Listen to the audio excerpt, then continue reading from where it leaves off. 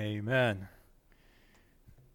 Bring greetings back from two of our college students, both Kendall and Caleb. Got to briefly see Kendall for just a moment yesterday, and saw Caleb for a little bit. Becky and I went over yesterday and came back today. It was just a quick trip, but they're doing well, and continue to pray for them in their studies. They appreciate all the messages that you send, the text messages, messages through the social media, and just a reminder that they're thought of and prayed for back here, which we know that they are.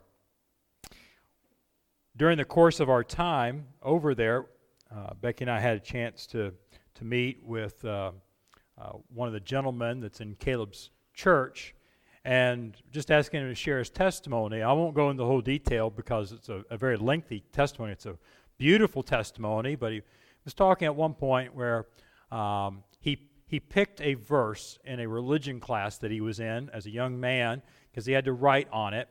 And so he picked this verse out of Ecclesiastes, and his teacher then wrote back on his little card, his note card, saying, "I'll be interested to see what you have to say. This verse in Ecclesiastes is the most disputed verse in all of the book, according to commentators." So immediately intimidated him a little bit, but he just did the right thing. Rather than make it academic, he began to pray, "Lord, reveal to me, help me to really understand this, that it's not just an academic process of coming up with the answer to what this verse is talking about, but I'd like this to mean something for the rest of my life."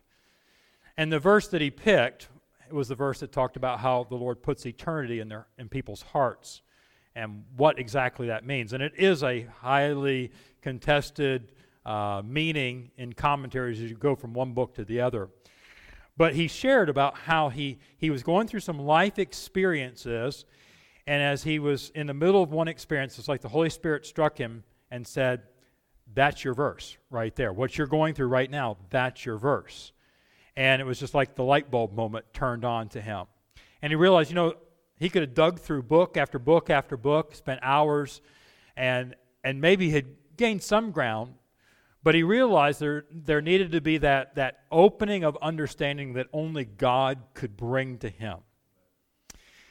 You ever feel like sometimes that you're a little thick spiritually, a little dense spiritually? I have found myself that way, and I get quite ashamed of the fact that I think, "Wow, Lord, I've been saved since I'm 12 years old. I'm 52 now. I've been, a believer this long. I ought to know better. I ought to be able to figure this out. I shouldn't find myself in this kind of quandary at this point in my life." And yet, we see that this exact same thing happens to the disciples. I want us to look tonight at Mark chapter 8, verses 14 through 21 tonight, because you see the Lord challenging and teaching his followers on this very same issue about why don't we understand. In fact, that's really the question that he asked them in the very last verse that we'll look at tonight. But let me just begin reading at verse 14 of Mark chapter 8. He says, "Now the disciples had forgotten to take bread, neither had they any in the ship with them more than one loaf. And he charged them, saying, 'Take heed, beware of the leaven of the Pharisees and of the leaven of Herod.' And they reasoned among themselves, saying, 'It's because we have no bread,'" physical bread. "And when Jesus knew what? Knew what they were talking about. Of course, he knows everything. But when he took thought of that, he saith unto them, 'Why reason ye because ye have no bread,'" physical bread. "Perceive ye not yet?" In other words, that would be us to say in the vernacular today, "Don't you catch on yet? Don't you get it? Neither understand? And then he says something, it sounds kind of very stern, doesn't he? "Have ye your heart yet hardened? Having eyes, see ye not? And having ears, hear ye not? And do ye not remember?" Now he's asking these as questions, but aren't they really sort of accusations at the same time? I mean, he's asking these things, implying, yes, this is what I see to be true of you. You've got eyes, but you're not really seeing, and you've got ears, but you're really not listening. and you're not remembering certain things. Verse 19, when I break the 5 loaves among 5,000, and if we started down from this, but back in verse 9, we realize the context of this is what we call the feeding of the 4,000. So, yes, there are 2 different similar events where Jesus feeds the multitudes. This is the 4,000. This is the second occurrence because he's referencing the previous one that is the more famous one, verse 19, about the feeding of the 5,000. When I break the 5 loaves among 5,000, how many basketful of fragments took ye up? Pause. They say unto him, 12. And when the 7 among 4,000, how many baskets full of fragments took ye up? And they said, 7. And he said unto them, how is it that you do not, what? Understand. Why don't you understand? I don't know if the Lord had an incredulous tone or not. He certainly would have a right to have that kind of spirit with them. But what is going on here? Let me just make sure we understand this. This is the event of the feeding of the 4,000, and it's showing its significance most after a later encounter with the Pharisees and the Sadducees, who were very purposely skeptical of Jesus. Of course, they were very adamant not to follow Jesus. This was to be expected. Why? Because those Pharisees and Sadducees didn't have the right motive when it came to their spiritual lives. We could really say it was all about them more than anything else, rather than really seeking to honor God. They simply use their superficial religion as a means to gain influence over the people. And we see this even as we're going through Acts on Sundays. We're seeing this, how the religious leaders don't really always seek for the truth. Do I want to know? Do I want to hear this? It might lead me to an inconvenient conclusion. And so, surprisingly, pride can still drive a great deal of religious activity. Mark it down. There's a lot of pride that is driving religious activity, but it doesn't mean it's God-honoring religious activity. The disciples, on the other hand, were very sincere seekers of the truth. They're not in the same camp as the Pharisees and the Sadducees. At their heart, I believe they demonstrate throughout the Gospels that they want the truth, at least in a basic sense. But that doesn't mean that they aren't incapable of slipping spiritually. It doesn't mean that they won't have moments where they show real spiritual dullness of mind. This is definitely one of them, clearly. And so the stern warning that Christ gives in verse 15, beware of the leaven of the Pharisees. Well, we can sort of feel for them because they're all caught up on the topic of bread. They're thinking, there's one loaf, we didn't bring enough, provision. We should have known better based upon the other feeding. We were caught short. We were relying on this little boy. And now Jesus is making a statement, and he uses what key word in that warning that connects with bread? Leaven, yeast, right? So we can sort of understand their thinking. Leaven, bread, dough, okay, that makes sense. Here is the application to God's people, though. We live today within a society that is very hostile to people that have pure devotion to the Son of God. Now, even though we live in America, and even though we may live in the Bible Belt, people are perfectly fine if you have religion. Just don't get carried away. Don't go overboard.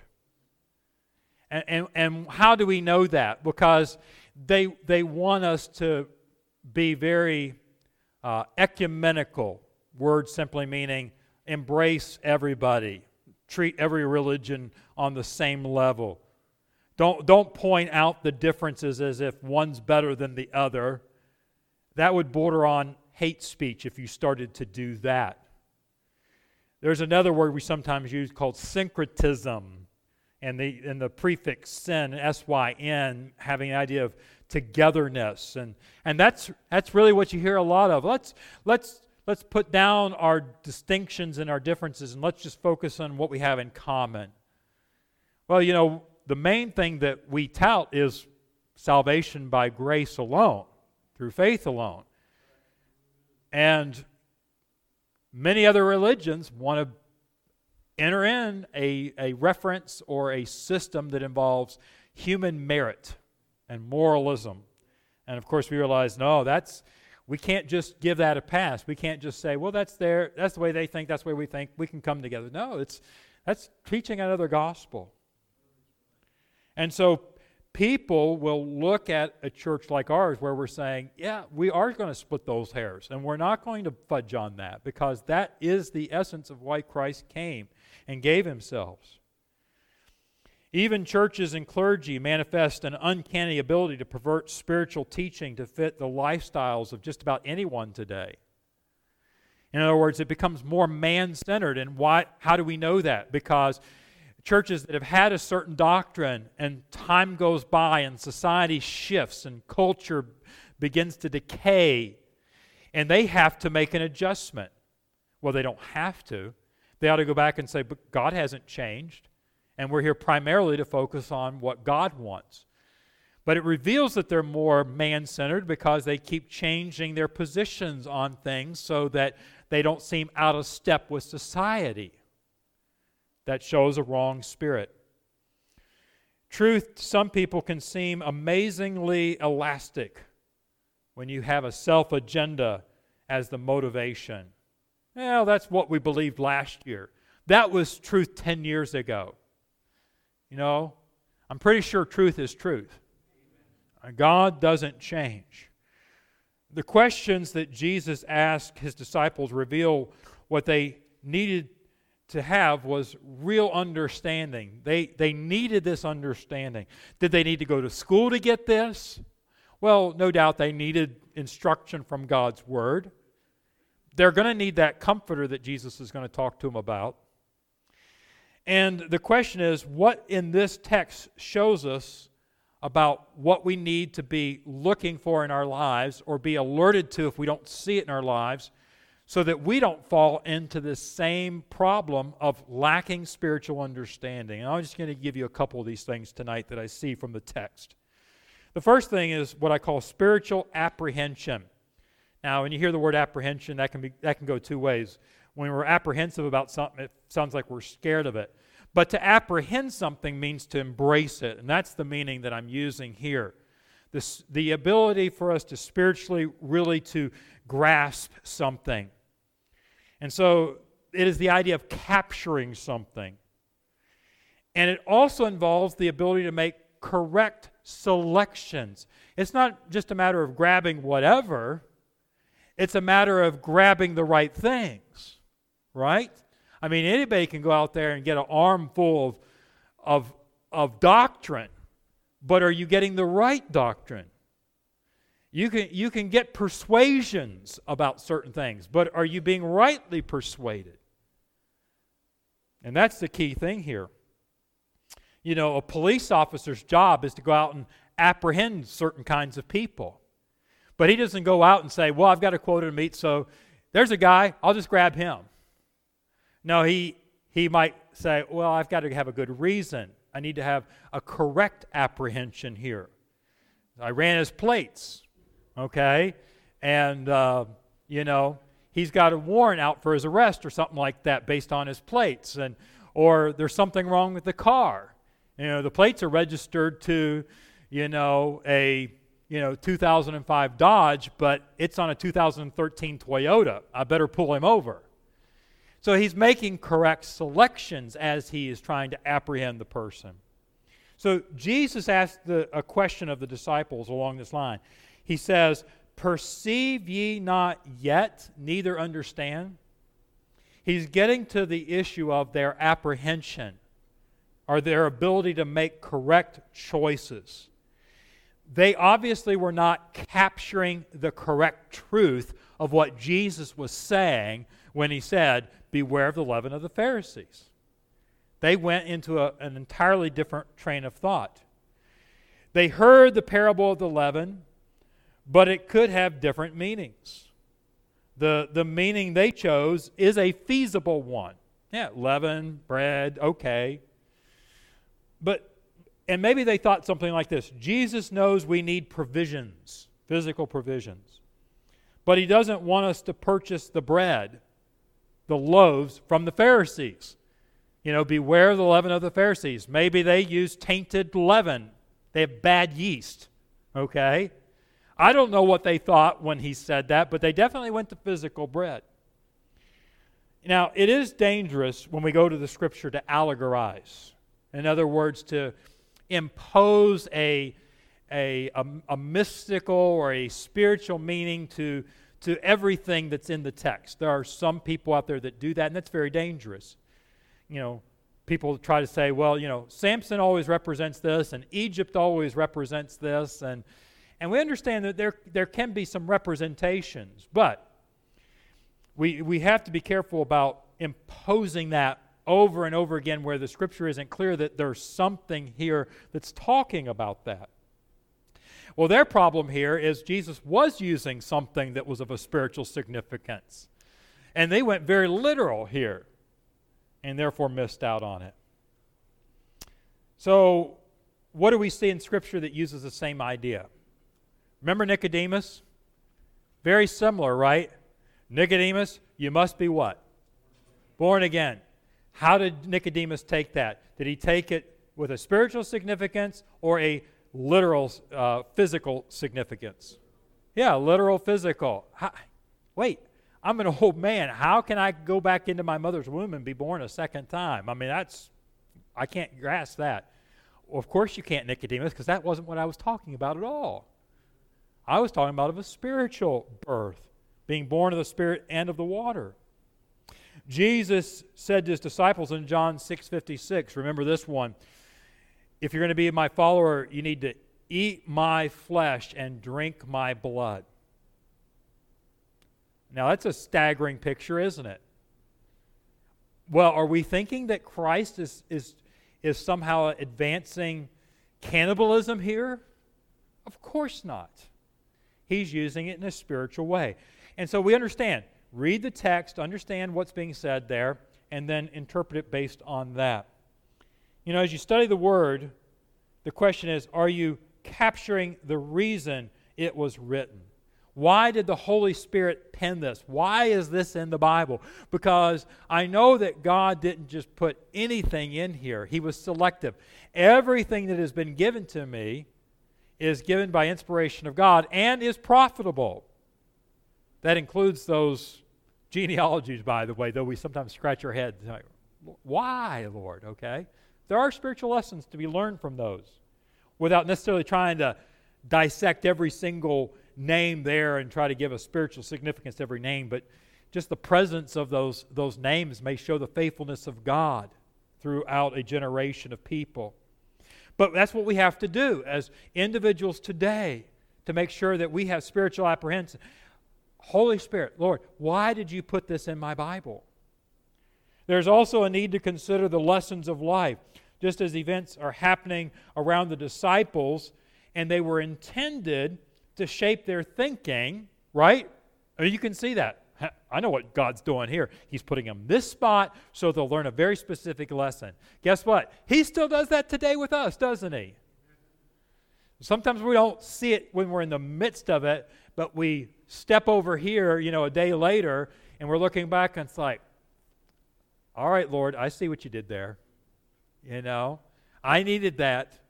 In fact, I didn't even realize it, but I even prayed along those lines just, 4 days before that. And was I alert enough to realize I'm being taught this lesson right now? No. It took me a day later to wake up in the morning and it's like, I got it. The Lord puts us in His providence in those kinds of situations.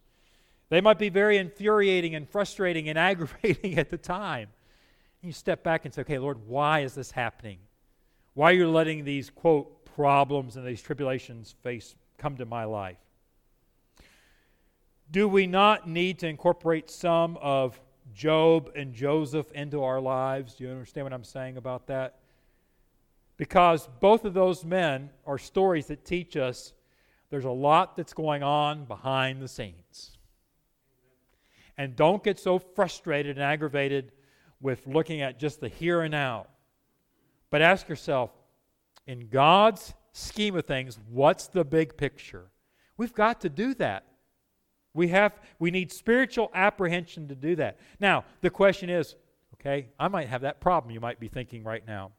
I'm not sure I always get it. I'm kind of like these guys way too often. Why am I not sharper in my spiritual apprehension? And that is because, number two, we must also engage in spiritual association. So spiritual apprehension, but also spiritual association. That's needed. Well, what am I talking about when I say that? Look at the second part of verse 18 here. He asked the question, the very last question of the verse is, and do ye what? Not remember. You know, I have a horrible memory. I feel like, and I regret. I sort of battle envy when it comes to getting around people that have amazing memories. I can walk away from a conversation, my wife will say, you know, I was over here, what did they say? And I'm like, something? Okay? I'm like, man, what do I need to be eating, Lord? Beets or something? It's just not working, you know? You know, and I'm sure there's lessons that, you know, events in my life, and I find myself in it. It's almost like the Lord saying, all right, Carl, I think we were here a couple of years ago, okay? Don't you remember? You know, the Lord and sometimes all it takes is, do you not remember, that realize I'm supposed to remember something, and then it clicks. Oh, now I remember, okay? So when Jesus asked this question, this was perhaps a reference to everything that has happened since they began to walk with Him. I mean, we need to at least consider that possibility, because He doesn't define the parameters of remember, right? He doesn't say, don't you remember the previous miracle? He just says, don't you remember? And there's a whole lot that they've been taught. And you know what? It is important to stop and meditate on everything that God has taught us throughout our lifetime, from time to time, and bring it back up, to regurgitate it in our minds. But I think that Jesus is putting a special emphasis on the most recent events. And maybe that's why He's sounding a little exasperated in the text. Do you not remember? I mean, it hasn't been that long, guys, and there's a lot of parallelism here. And the comparison of these two events, and by the two events, I'm talking about feeding of the 4,000 and the feeding of the what? 5,000. Okay? First of all, people were eating, right? Okay? He was able to repeat the miracle very similarly to the first. So that should have been some clicking and some associating. Okay? You know, the minute they're there, and it's like, hey, I think we've been here before, guys. All right? And I'm not suggesting that they were that dense that they didn't immediately, it's like saying, oh, here we go again. There are some differences, though. In this case, the people were present for 3 days, not 1 day, according to verse 2. We didn't go back and read the story of the feeding of the 4,000, but verse 2 tells us, Mark 8, verse 2, that they were with Him for 3 days, where the feeding of the 5,000, they'd just been there a day. They're really hungry people, probably. Maybe they had some victuals and they ran out. We're not for sure. But there's that difference. What food was served to the multitudes when the 5,000 was served? What source did that come from? A little boy's lunch, right? But that's not the case here, okay? According to verse 5, it was the disciples, okay? They had something with them on that particular occasion. Maybe just not what they would have equated as enough. And there is no mention of soft grass on which the crowd was commanded to seat, like Jesus told them the first time, have them to sit down. Here in verse 6, you know, they don't have that necessarily in this case. And yet also, though He had more loaves for fewer people on this occasion, He's feeding how many thousand now? This occasion it's 4,000. You think it's backwards. The bigger number is the first event, the smaller number is the second event. How many loaves did the little boy have for the 5,000? 5. How many loaves do they have for the 4,000? 7. You'll be great at Bible trivia, right? Okay. But he also had more leftovers on this second event.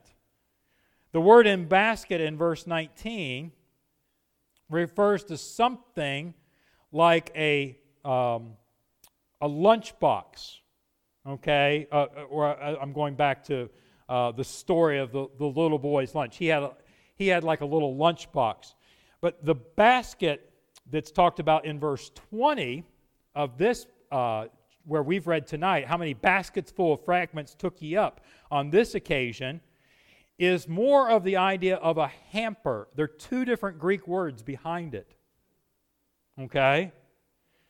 And, I don't know what a hamper looked like back to them, but the same word that's behind what the leftovers were taken up in the second miracle is also used in Acts 9:25 when it was used to conceal a man. Remember? You put Paul in there, you can put a lot of leftover bread. Can we say it that way? And so there's enough differences. In fact, one non-biblical source of papyri that dates back to close to the same time, about the 2nd century A.D., suggests that the leftovers in that hamper could have been as many as 50 loaves worth of bread. Okay? And they only started out with 7. So again, Jesus could have mimicked the second miracle to be identical to the first, and it would have had a wow factor. But Jesus is switching it up enough because he's trying to teach a bigger lesson. Recalling the events was obviously not enough. He's saying this to the men, and the light's still not clicking on. They had to connect the significance of the former two events and apply the present circumstance that they find themselves in. And even though everything involved bread, that was not the spiritual significance. It didn't come down to, a loaf that we put in our mouth. And think about the mindset that the world and lost people have, or even Christians that are not spiritually minded. I take you back to the story of Jesus being tempted. One of the temptations is Jesus is hungry. He hadn't eaten physical bread. Satan comes to him and he challenges him. Turn the rocks into what? Bread. What does Jesus do? He changes it from a physical bread to talk about spiritual bread. I need to eat the Word of God. That's the more important thing. What was he teaching? Physical bread is not a concern for God. If God needs bread to feed people, He can make bread. Jesus could have turned those rocks in the wilderness into bread. But He wasn't there to turn it into bread. He was there to withstand and to show Himself standing against the temptations of the wicked one. And we ought to work for what we get. 2 Thessalonians 3:10. If a man doesn't work, neither should he eat. But we also shouldn't be derelict about our duty, thinking, the Lord will just give me bread. No, we ought to work. But at the same time, I don't need to be stressed over it. Be careful for nothing. But do what? Pray for our daily bread. So should I work for my physical bread? Yes. Should I stress over my physical bread? No. Why? Because we understand the spiritual significance in our walk with the Lord. And that's the main thing, even when we're talking about physical bread. What Jesus really wants to do is warn His disciples about the subtle, pervasive influence that the Sadducees and the Pharisees had. Because that's what the leaven illustrates. You put a little bit of leaven into a big pot of dough, and it permeates. And it causes it to rise, and you punch it back down and it rises back up. And you get this nice fluffy loaf bread. Why? Because just a little bit of leaven was probably the smallest ingredient of anything that went into that. And yet it affected the entire loaf. And that's what He's trying to teach them. Jesus ends up dropping this lesson for the time. about trying to identify the nuance of leaven here as being spiritual. He doesn't clarify them for it at this particular time. No, guys, I'm talking about their spiritual influence on you. He could have done that, but he doesn't do that. Why? Because as important as understanding bad spiritual influence is, because that's what he was trying to communicate, beware of their bad spiritual influence. And that is a lesson they need to know. But he realizes, I need to work on something else even more basic than that, and that's spiritual insight. And that's what they didn't have right now. And that was of a greater importance. Why? Because there was a third quality that was needed, and that's what I call spiritual acuity. Notice where he says to them, are you having eyes and see ye not?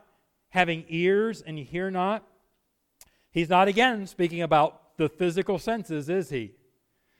In other words, the words are going into your ears, but you're really not listening with discernment.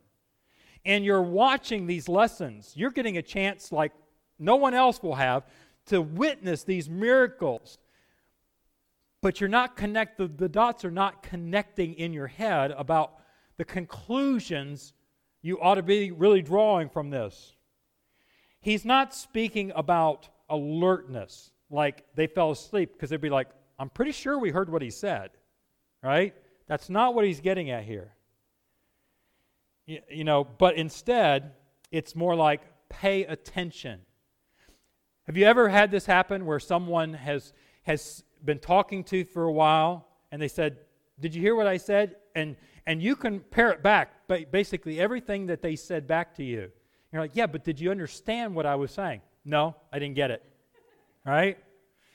And there's a lot of reasons, there are words that are being used, there's concepts that we're not acquainted with. We kind of mind drift a little bit sometimes when people are talking, okay? And we really have to, even when we're talking about just a secular subject, we have to apply our minds to think about, okay, they're telling me this, why are they telling me this, okay?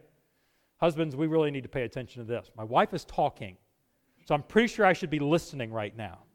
And she just said something that must have been important, and I'm wondering what she really means by that, okay? But it isn't just a matter of us trying harder when it comes to a spiritual thing like this. Spiritual acuity is either provided by or restricted by God. In other words, if you've got it, it's God-given.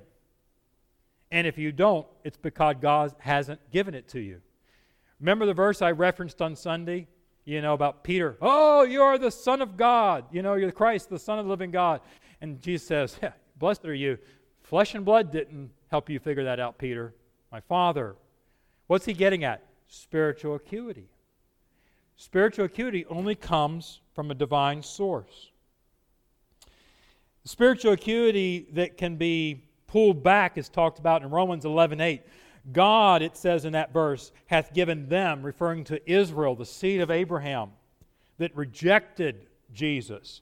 God hath given them the spirit of slumber. Do we picture that they're all laying out, snoring somewhere? No. They're dull in their minds. They're not getting it. Eyes that they should not see and ears that they should not hear. That shows intent by the hand of God. God was removing their spiritual acuity. Why? Because they had refused to be faithful to the truth that God had given to them. God's not going to bless you with more truth when you snub your nose at the truth that He's already given you. You harden yourself to God, God will help you out in that process. So in John 6:58, when Jesus said that He was the bread that came down from heaven, which if ye eat, ye shall live forevermore. Hopefully you understand we're not picturing a loaf of bread, we're picturing this Jesus. And spiritually, we're absorbing Him in our lives. And how do we do that? Through His Word, through our walk with Him, through our prayer with Him. But how is it that we get that? There are people out there that put a literal significance as if they're actually consuming Jesus. They don't picture flesh in their teeth, but they somehow say, well, the bread that you're eating is literally being transformed to the flesh of Christ. Even though it doesn't taste like meat, it is under the surface of it, it really is the body of Jesus Christ. Why do we think that way? Because there's a lack of spiritual acuity. There has been a refusal to accept some truth about God, whatever it might have been, or His truth, and therefore there's a blindness, and God's not giving to them, just like He held back from Israel. And then lastly, we see the spiritual absorption. The question that He asked at the very end that we looked at, have ye your heart yet hardened? Hardness of heart. We hear that concept a lot in Scripture, don't we? You ever stop and think about what that really signifies? Well, I always go back to the parable of the sower, right? Even though that reference is used in Scripture before Jesus uses that parable. But why does ground get hard? We say, well, partly it's the foot traffic. You know, if you walk over ground, even if it was soft at one time, it gets packed down. Okay? And there may not be any intentionality. No one goes over and says, I want that to be hard ground, so I'm going to purposely walk back and forth several times to pack that down. You know? We've all been in parks or shopping centers, and there's sidewalks here and stuff like that, and then you see, here's mulch, and then there's this place where people have been too lazy to walk down through the island and take the sidewalk, and they've push the bushes aside through the path, and because they're going to go this way, it's closer to get to Kohl's that way than it is to walk 3 yards around. Now, no one said, I want hard dirt right here. But people it became a product of their daily activity. And it got hardened. Then there was the sunshine coming down, the heat hitting it. With the combination of rain and just the weather circumstances. Now, heat's good, sun's good. It makes the plants grow. But you put in a different combination of things, it can also harden things. Guess what? Preaching of the Word of God is good. But you know what? We know from Scripture that the preaching of the Word sometimes hardens other people's hearts. They become bitter. They become enraged at it.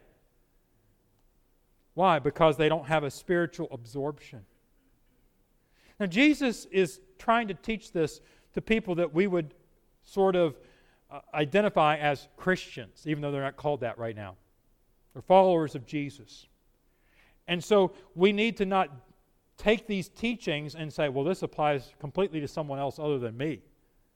Truth of the matter is, we can all become spiritually dull and hardened and indifferent. And we need to be on guard, I think, is the big lesson here about all this. You say, but it sounds like you're saying this is a work of God. So what do I do about that? Well, if anybody lacks wisdom, let him pray. And these men lack wisdom. And I find myself not questioning about leaven of the Pharisees, but other things, and I'm thinking, Lord, am I really getting your meaning? Am I really sensing the direction of the Holy Spirit? I don't want to let my preconceived ideas cause me to just ignore the truth that you really have for me here. And so the question is, and we might ask ourselves the question as if we were hearing it from the voice of God from time to time, do I really understand? And I would challenge you to ask that question to yourself, even when you think you've got it, lest we become mentally complacent, spiritually arrogant to a degree, apathetic. Say, Lord, do I really understand? I mean, I want to have a peace in my heart that, yes, this is what, and you know what? The Holy Spirit will show you. You will have a peace in your heart. There will be a joy, there will be a sense of, yes, this is the full, encompassing truth of what I'm supposed to be getting as I'm reading this text from this lesson that I'm experiencing in my life. This is what it's about. I'm not just trying to, push it to the side. Why did you let this happen, Lord? Why did this day go the way it did? Why did that person come into my life at the time that they did? Is there a significance there? What would you have me to learn? How would you want me to grow from this? And so, isn't it easy to look at a story like this and just like, boy, these guys, I don't know how the Lord ever put up with them. I think the more we read it and think about it, we realize, Lord, is it I? Is this me? I'm pretty sure I am that sometimes. Lord, give me guidance. Help me not to be presumptuous. Help me not to be rash. Help me go to your word and say, Lord, open your truth to me. Show me wondrous things out of your law. God wants to guide us in truth. We have to be ready to accept it. Amen? Father in heaven, thank you for your truth. Lord, may we learn from the lessons that you'd have for us tonight about real spiritual understanding. As we read our Bibles and as we go through our daily life experiences, may we have that joyous understanding that you are teaching us each step we take. In Jesus' name we pray. Amen.